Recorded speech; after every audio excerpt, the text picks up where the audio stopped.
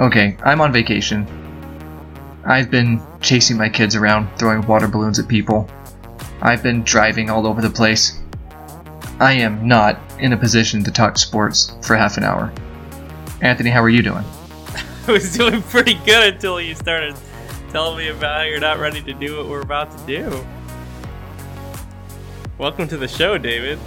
No, actually, I'm not feeling that great either. Let's just call it a day. Really? Okay. Oh, this has been the show, guys. Thanks for listening. I think this is the best one yet. I think so, too. I think if all the shows were like this, we'd probably get more listeners. Quality over quantity. Man, maybe we should shoot for that. Maybe that's what the girls always said when they were, when I asked them on a second date. I just wanted to remember that one special perfect date with you and not ruin it with any subsequent communication or acknowledgement of your existence. Were you there? Were you there? Did you hear her say that? It's a small town, David. Alright, everyone, welcome to this week's really awesome show, Subjectively Correct Sports. David Henderson here with you as always with my buddy, my bro, Anthony Montague. He's been sick. I've been on vacation. This is going to be a disaster. Buckle up.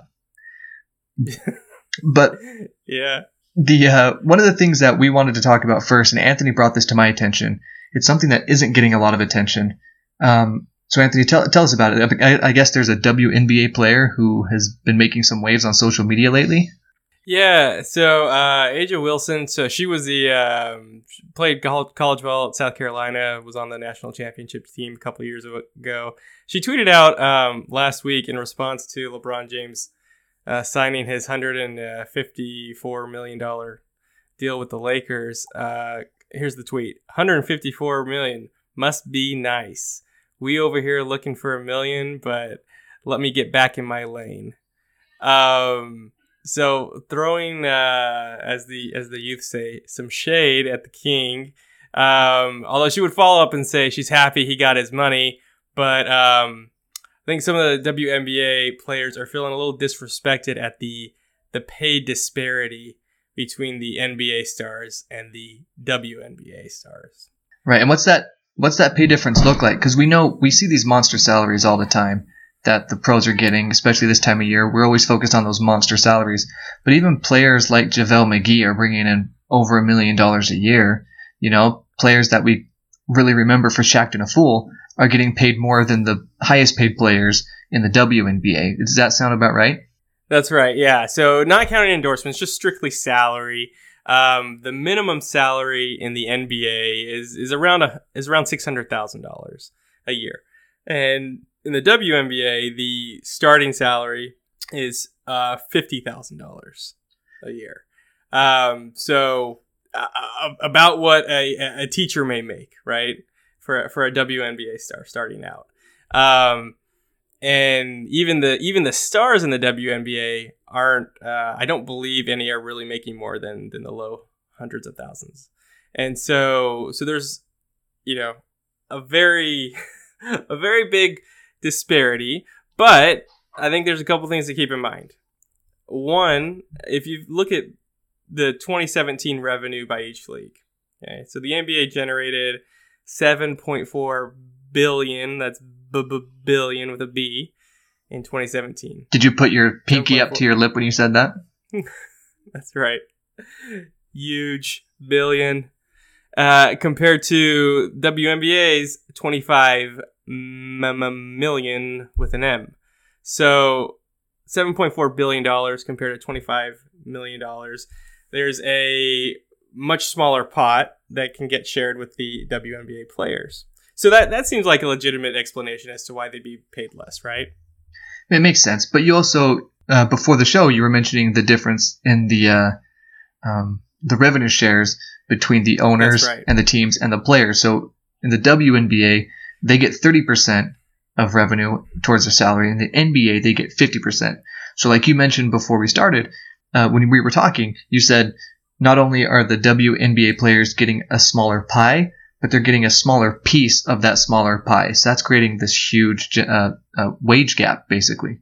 That's right. And that's where I have more of an issue with this topic. I don't think anyone can look at this objectively and say that a WNBA star should be making the same amount of money as LeBron James. It's just two different leagues. They're bringing in different amounts of money, but the percentage of the money maybe could be more in line. And I don't think that's incumbent on the NBA, because the NBA, as far as I know, doesn't own the WNBA. I think they have a lot of like kind of cross promotion things and support each other.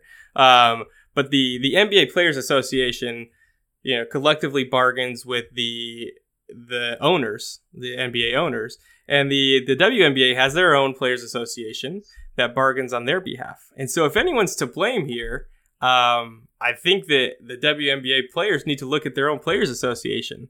And just like any other sports league, it's probably going to take some significant collective bargaining action. Maybe that's sitting out games. I don't know what it's going to take, but it's something they need to look inward at their own leadership to try and fix. Yeah. And you know what? A lot of professional women basketball players, they go overseas to get their money. So, I like Diana Taurasi and is it Elena Della Donna? I don't remember exactly who, but I know Diana Taurasi for sure plays overseas in Europe somewhere. Gets paid a lot more than she gets paid for her WNBA season. Then she'll come back here during the summer and play WNBA, which, if you're one of the best in the world at what you do, you shouldn't have to work two jobs, basically, if that makes sense. Like, we don't ask the CEO of a major corporation to CEO another corporation at the same time just because he's the best. No, take care of your stuff in one spot. He'll get compensated well. And I don't know if that's a great comparison, but I just feel bad for these WNBA players who are born here, grow up here, master their game here, and then they have to go overseas to get paid what they're worth. But like you said, that sounds like a collective bargaining issue. It doesn't sound like as much of a and a revenue issue, of course, but it's not because they're not as good as the men players. They're just as talented as far as their skill levels, you know what I mean? And their leagues. They work just as hard. Exactly. They put in the time. Yeah. No, I don't think anyone's questioning their determination, their hard work, their skill. I guess one of the issues, though, is that at some point it becomes cost prohibitive to have a team if you're a WNBA owner, right?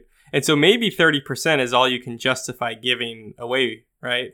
So if I'm a WNBA owner and I'm one of the I think there's 8 teams. Correct me if I'm wrong, and I'm sharing in this $25 million pot. So I'm getting what, 3.25 million. So something like that, right? I'm getting a little over 3 million in revenue that I have to use to pay for the team, their travel, for the staff, right? There's a lot of expenses that go into owning a professional sports team. And so I can't imagine many, if any, of these owners are really, getting rich off of these teams like you would see in other sports leagues. And the valuations on these WNBA teams, when WNBA teams are sold, it's typically not reported because the valuation is so low. And so you can't really ask owners to increase the player share if it's going to come out of their own pocket. Not all owners treat their organizations as toys. Some are lucky enough to be billionaires and they can throw their money around and it doesn't matter. They're happy to come out of their own pocket. But some who use this as a legitimate business venture, they'd be silly to bankrupt themselves just to increase their employee salary. No, that makes perfect sense. And there's so much going on behind the scenes that we, just the common man hanging out here watching sports, we'll never see all those machinations in the accounting. We're never going to see that. So it's hard to pick a side either way.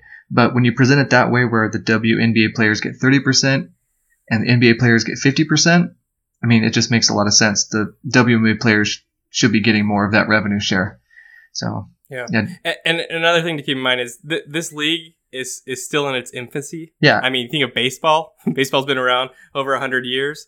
Basketball's been around 70 years, 80 years, whatever it is. And so these leagues have had time to develop, to mature, to gain an audience. I think as more and more young women come up and play the game of basketball and become involved, and it's, promoted more and more.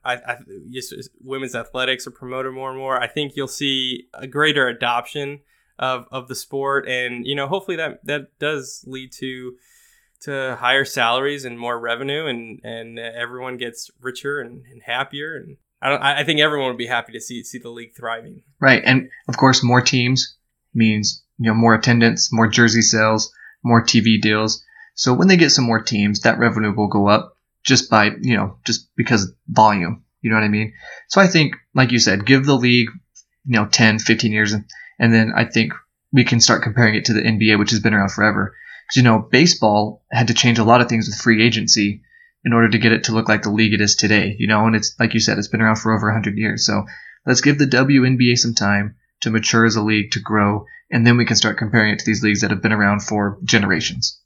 Just segueing seamlessly, like an expert radio host would, let's talk about the NBA offseason, because something new that's been developing that I think we'd all given our hope. We gave up on the idea of Melo going anywhere because he opted into his contract, so he gets paid. But then the Thunder, I forgot exactly what they did. They basically bought out his contract, right? Yeah, I think they're actually still looking at what to do, depending on if a trade materializes or what. But I think the prevailing thought is they either will or have waived him, or what they call stretching the contract. Okay, and could you explain what that means? Because I'm not quite clear what stretching a contract means. Yeah, so when you stretch a contract, you take the number of years left on the contract, you double it, and then you add 1. And you stretch out the remaining salary over that period of time. So Carmelo Anthony's contract, he's got 1 year and I can't remember the exact figure, say $27 million. So he's got 1 year, $27 million left on his deal. So you double that amount of time, you spread out it over 2 years, then you add an additional year, so 3 years. So it'd be, instead of $27 million in this year, it'd be $9 million for each of the next 3 years. And what that does, why a team would want to do that, one, it frees up cap space in the present year, and also it lessens the luxury tax burden that they have to pay. So right now, as projected with Carmelo's salary, the Thunder would be paying something like $300 million total in salary and luxury tax, which would be the most an NBA team has ever paid in salary and taxes. And by waiving him and stretching his contract, I think they decreased that burden by something like $90 million. Wow. So could teams do this at any time, or are there like contract stipulations in specific contracts that allow teams to do this? Because it seems like teams would do this a lot more, and it would be a much more common practice if we're looking at savings like, $90 million a year. Wouldn't owners be pushing to do this all the time? Yeah, and it does happen from time to time. I'm not an NBA cap expert, and so I'm not sure how many times, if there is a cap to the number of times you can waive a player, or how many waived players you can have on a roster. I'm not sure about the limits of that provision, but I do know you wouldn't want to get in a habit of doing it, just because that is dead money sitting on your books. So I mean, even that $9 million is still going to count against your cap, and when your cap's only $109 million, that's still 10% or so of your cap being eaten up in a player who can't play for you, right? Right. And even if Carmelo Anthony goes to another team, will they still be paying him $9 million a year? Yes. Okay, yeah, so the new team will still have to pay him whatever he's going to get from the new team, and then he's also getting the $9 million a year from the Thunder? That's right. So presumably he'll sign with another team for the minimum. Okay. For the veterans minimum. And then so he'll still make the money that he would have made with the Thunder. Yeah. Okay. So they're not off the hook. It's just kind of shifting salary around to make it a little bit more palatable for them. Right. Yeah. So it frees up him to move to someone else that actually wants to play him. Right. And so it sounds like, first of all, Paul George knew that might be going on, and so he was willing to sign with the Thunder because maybe they're going to get some extra help in a Carmelo Anthony trade, or release him and get other players or something like that. So maybe that's going on. The Paul George signing might make a little more sense if that's going on. But I also can see why that signing will never make any sense. Good point. No, you're right. Speaking from an unbiased Lakers fan perspective, there's nothing you can tell me that would ever make sense of that. Hey, it's called subjectively correct for a reason. There's a little bit of subjectivity going on right there. But no, so do you know? Have you heard of Bobby Bonilla Day? Yes, Bobby Bonilla Day. Yeah, didn't his contract get stretched out over like 25 years? It was a long time. Yeah, and he gets $1 million every year. I think it's July 1st. So July 1st, every single year, he gets $1 million. And that goes on for like another couple. I don't know exactly how long it goes on, but he hasn't played in the league for a while. And he gets paid $1 million every year still. And the Mets did this, and it was revolutionary. It was like going to change baseball because it's a way to keep your salaries low throughout the years. And then they figure, well, the value of our franchise is going to go up. And maybe some accounting guys were like, yeah, and inflation's going to go up too. So $1 million in 5 years isn't going to be the same as $1 million now, right? So let's stretch out this contract over a long, long period of time. He's happy because he gets paid, and we're happy because we have smaller numbers on the books. But yeah, every year he gets paid $1 million. I think that's fascinating. And obviously it didn't work out super well because nobody else is doing that, right? No other teams are doing that same thing. So I think the Mets thought they had a great idea, but not so much. That's the clear-cut sign that you had a bad idea, right? Zero imitation. Exactly. when no one follows your idea, it was probably bad to begin with. Right. Like Mark McGwire and Sammy Sosa are hitting a bunch of home runs. Barry Bonds is like, hey, I should do that too. And so he goes to the same pharmacy and is like, hey, I want to do what they're doing. Boom. Barry Bonds, 73 home runs. I need a Bobby Bonilla Day.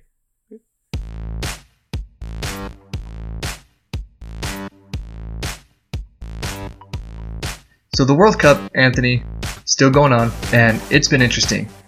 So England made it to the semifinals, which is the round of 4, on penalty kicks.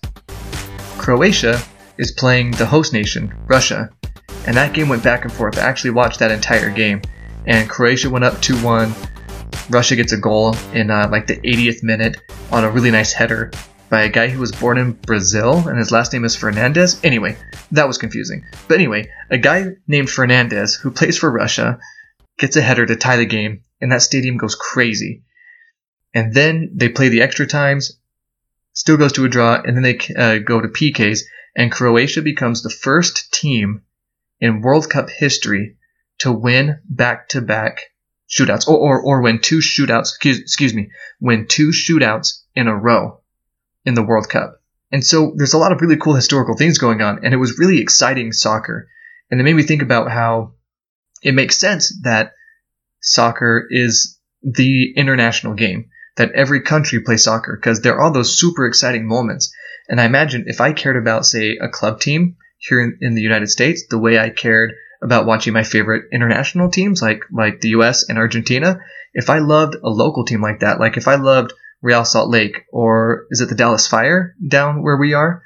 I think it used to be the Dallas Burn, and they've got a new name, but I think it's just FC Dallas.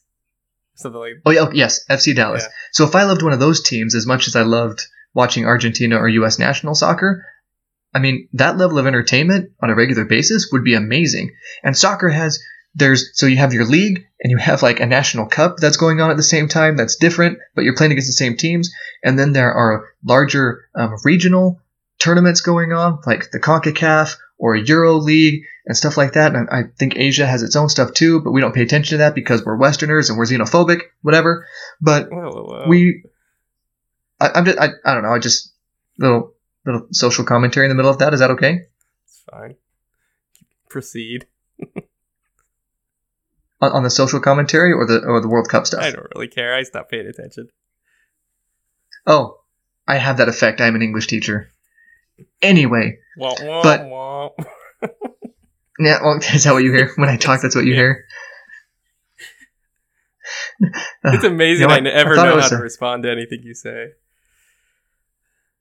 I'm guessing half the time. Sounds about right. So penalty kicks, huh? Yeah, wow. I don't know what to say anymore. So the penalty kicks, the penalty kicks thing, I mean, it's exciting, but you feel bad for the teams that have to go to penalty kicks because it's like such a random thing. Like one of the best players in the world can kick it over the bar. One of the worst goalies in the tournament could guess right and get hit in the face with the ball. Could fall into the ball. Yes, could fall into the ball a couple times and be held a hero for the rest of his life. Because remember that one time in that one PK shootout, that goalie stopped two. It just seems so random, and it's a really cruddy way for a team who's played its heart out for 90 minutes and then be told, oh, by the way, you're going to play half an hour more, and then go to those penalty kicks and have their heart ripped out by something that seems like luck. We would freak out in American sports if they did that. You know what I mean? Yeah. No, I think it's awesome that you can boil the game down into just like one skill, and that decides the winner. I think is fantastic, and I think it should be applied to every other major sports, at least the U.S. major sports, the ones I actually care about. And so let's go through a few of them. Like, what would be the ideal tiebreak mechanism in these various sports? Let's say basketball. Game of horse. So you send your best guy out there to play horse against their best guys, like Steph Curry shooting from like 3/4 court. Yeah, and that'd be awesome. Yeah, a game of horse. Or you could. I think a dunk contest would be better. Dunk contest. Yeah, pretty subjective, but okay, maybe. Maybe a 3-point shootout. Maybe a 3-point shootout. Yeah, lots of skills challenges. You could do a ladder drill. Whoever we call them suicides. Suicides, whatever you call. Yeah. Football. I think the obvious thing is you send out the kickers, but no one likes to see kickers. So I think we hate it when kickers decide the game. Yeah. So in football you have the drill where it's like the 1v1, and it's just like you run into the other person, and whoever can push the other person back more wins, right? I think you just do that like over and over again. But then you would have like two offensive linemen pushing each other around to decide the game. No one wants that. I think this is what we should do. This is what we should do. Everyone loves the quarterbacks, right? Mm-hmm. So you take the quarterbacks out there and you challenge them to like a throwing competition. That's kind of like a game of horse, but they can do all sorts of crazy stuff, like stand at the 50-yard line and hit the crossbar of the field goal post. Or they send like their offensive coordinator on a route, and they have to complete a route to their offensive coordinator. And then the other player has to do the same thing. So like if Mike Holmgren were my offensive coordinator, I wouldn't do that. But if the other guy's offensive coordinator were Mike Holmgren, boom, I got you stuck, because he has to waddle out there and try to catch a pass. Nice. And this seems silly, but like, how often in like our normal lives do we have these big decisions to make, right? Maybe it's like take this job or that job, or do I move to this city or that city? And like the major things that go into the decision don't really like determine the outcome. It's like a little thing here or there, right? It's like, oh, well, they have this chain of restaurants that I really like, and all things being equal, I'll go with that one because it has my favorite chain of restaurant, right? Or just like these things that aren't really representative of what's going to happen once you're there. That's not a major factor in this decision, but because you have nothing else you can do, you've kind of weighed all the pros and cons, you just kind of hang your hat on something else because it makes sense in the moment. And I think that's kind of how they came up with penalty kicks. They're like, we just can't. This is the third day of soccer. We got to end this game. Just whoever misses the goal next, right? Like you guys line up and just start kicking it into the goal, and whoever misses first, you lose. I think that's kind of what happened. I don't know. We probably figure out that history, but I'm pretty sure that's what happened. Oh, absolutely. But I have a really good idea. How fun would it be if at the end of like a 12-inning baseball game, still tied, home run derby? How about that? Wall ball. Wall ball? Yes. No, I like that. Home run derby. That's not a bad idea. No, let's stick with wall ball. That's my new thing. If anyone ever asks me, like, how would you fix baseball? I'm just going to tell them, wall ball. Oh.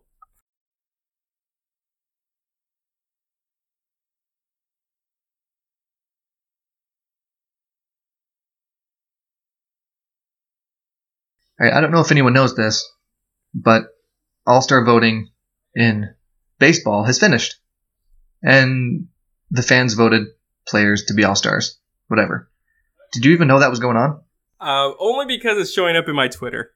If it weren't for that, I would have no idea, and I wouldn't care. In fact, even though it is showing up in my Twitter, and I'm a diehard baseball fan, and several of the Dodgers are in contention to make the All-Star team, I just don't care. Isn't that crazy? Like, I grew up loving baseball.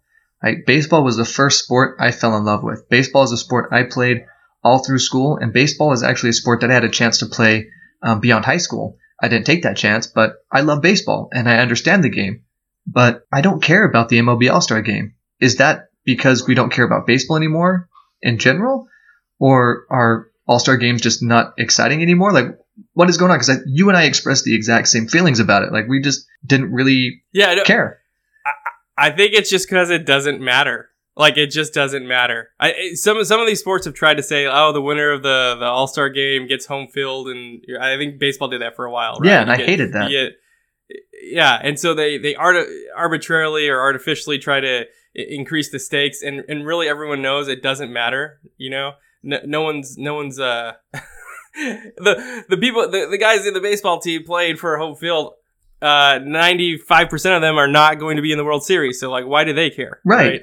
And so just, I think it's a fun thing. It's a spectacle, but it's not something that gets me excited. It's not appointment TV. If anything, I'm more excited about the ancillary events happening around the All-Star Games, the home run derby, the 3-point contest, the skills contest. No, 100%. I love the dunk contest. I've loved the dunk contest forever. I remember watching Vince Carter when he did his famous 360 dunk to end it, when he did the honey dip, when he put his elbow on the rim. That to me was super exciting. And then, fast forward 20 years, and I'm watching guys do weaker dunks than they were doing all those years ago, and I'm like, oh, this is lame. It's just not as exciting as it was. But that is a lot more exciting to me than watching the actual NBA All-Star Game. Because like you said, there are no stakes. I don't care. Yeah.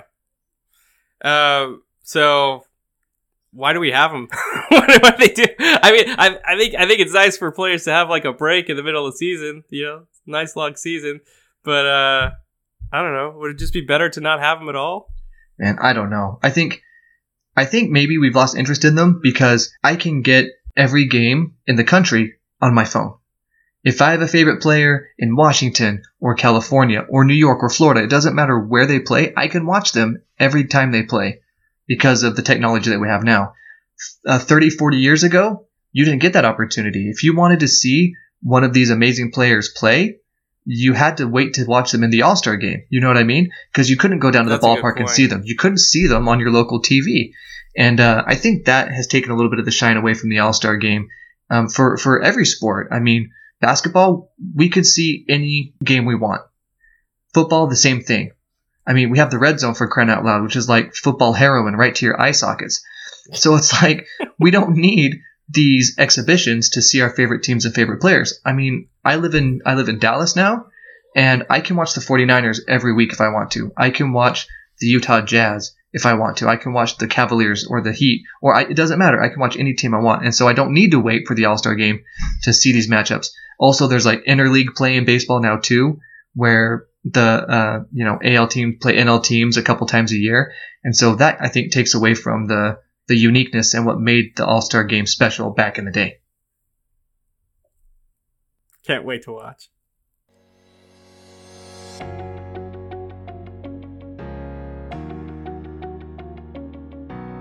All right, so Anthony, I don't know if you've been paying attention to this, but I guess Phil Mickelson and Tiger Woods are trying to put together some sort of exhibition where they'll play each other head to head. And I'm like, that's great, but aren't you professional golfers who should be playing against each other in big tournaments anyway? Right? And aren't you supposed to be out there winning tournaments because you're Phil Mickelson and Tiger Woods? Like, why do you have to put on this exhibition? No, this is right. This is great. It's genius because both of them are searching for a win, right? So I mean, they got a 50% chance now at winning a tournament, right? They had to thin out the competition in order to get a W. That's right. Gosh, you know what this feels like to me? It feels like the Conor McGregor Floyd Mayweather fight. Yeah. That's what it feels like to me. Like, there's no real stakes. They're not going for a belt. They're not going for one of those big fancy checks from Happy Gilmore. They're not going for that. They're just trying to make a bunch of money because they can't win tournaments to make their money now. Who's sponsoring this? Is it like Metamucil? Is it AARP? I don't know. It depends. Yeah, it's a $10 million pot, winner take all. I think they should distribute that among the viewers for making us watch this. Yeah. Or donate it to AARP, like you were saying. That would be perfect. Donate it to the Elderly Boys and Girls Club. I'm sure there's a nursing home or two around the golf course where they can host it, and they can maybe build a new wing. The Phil Mickelson Tiger Woods wing of the nursing home.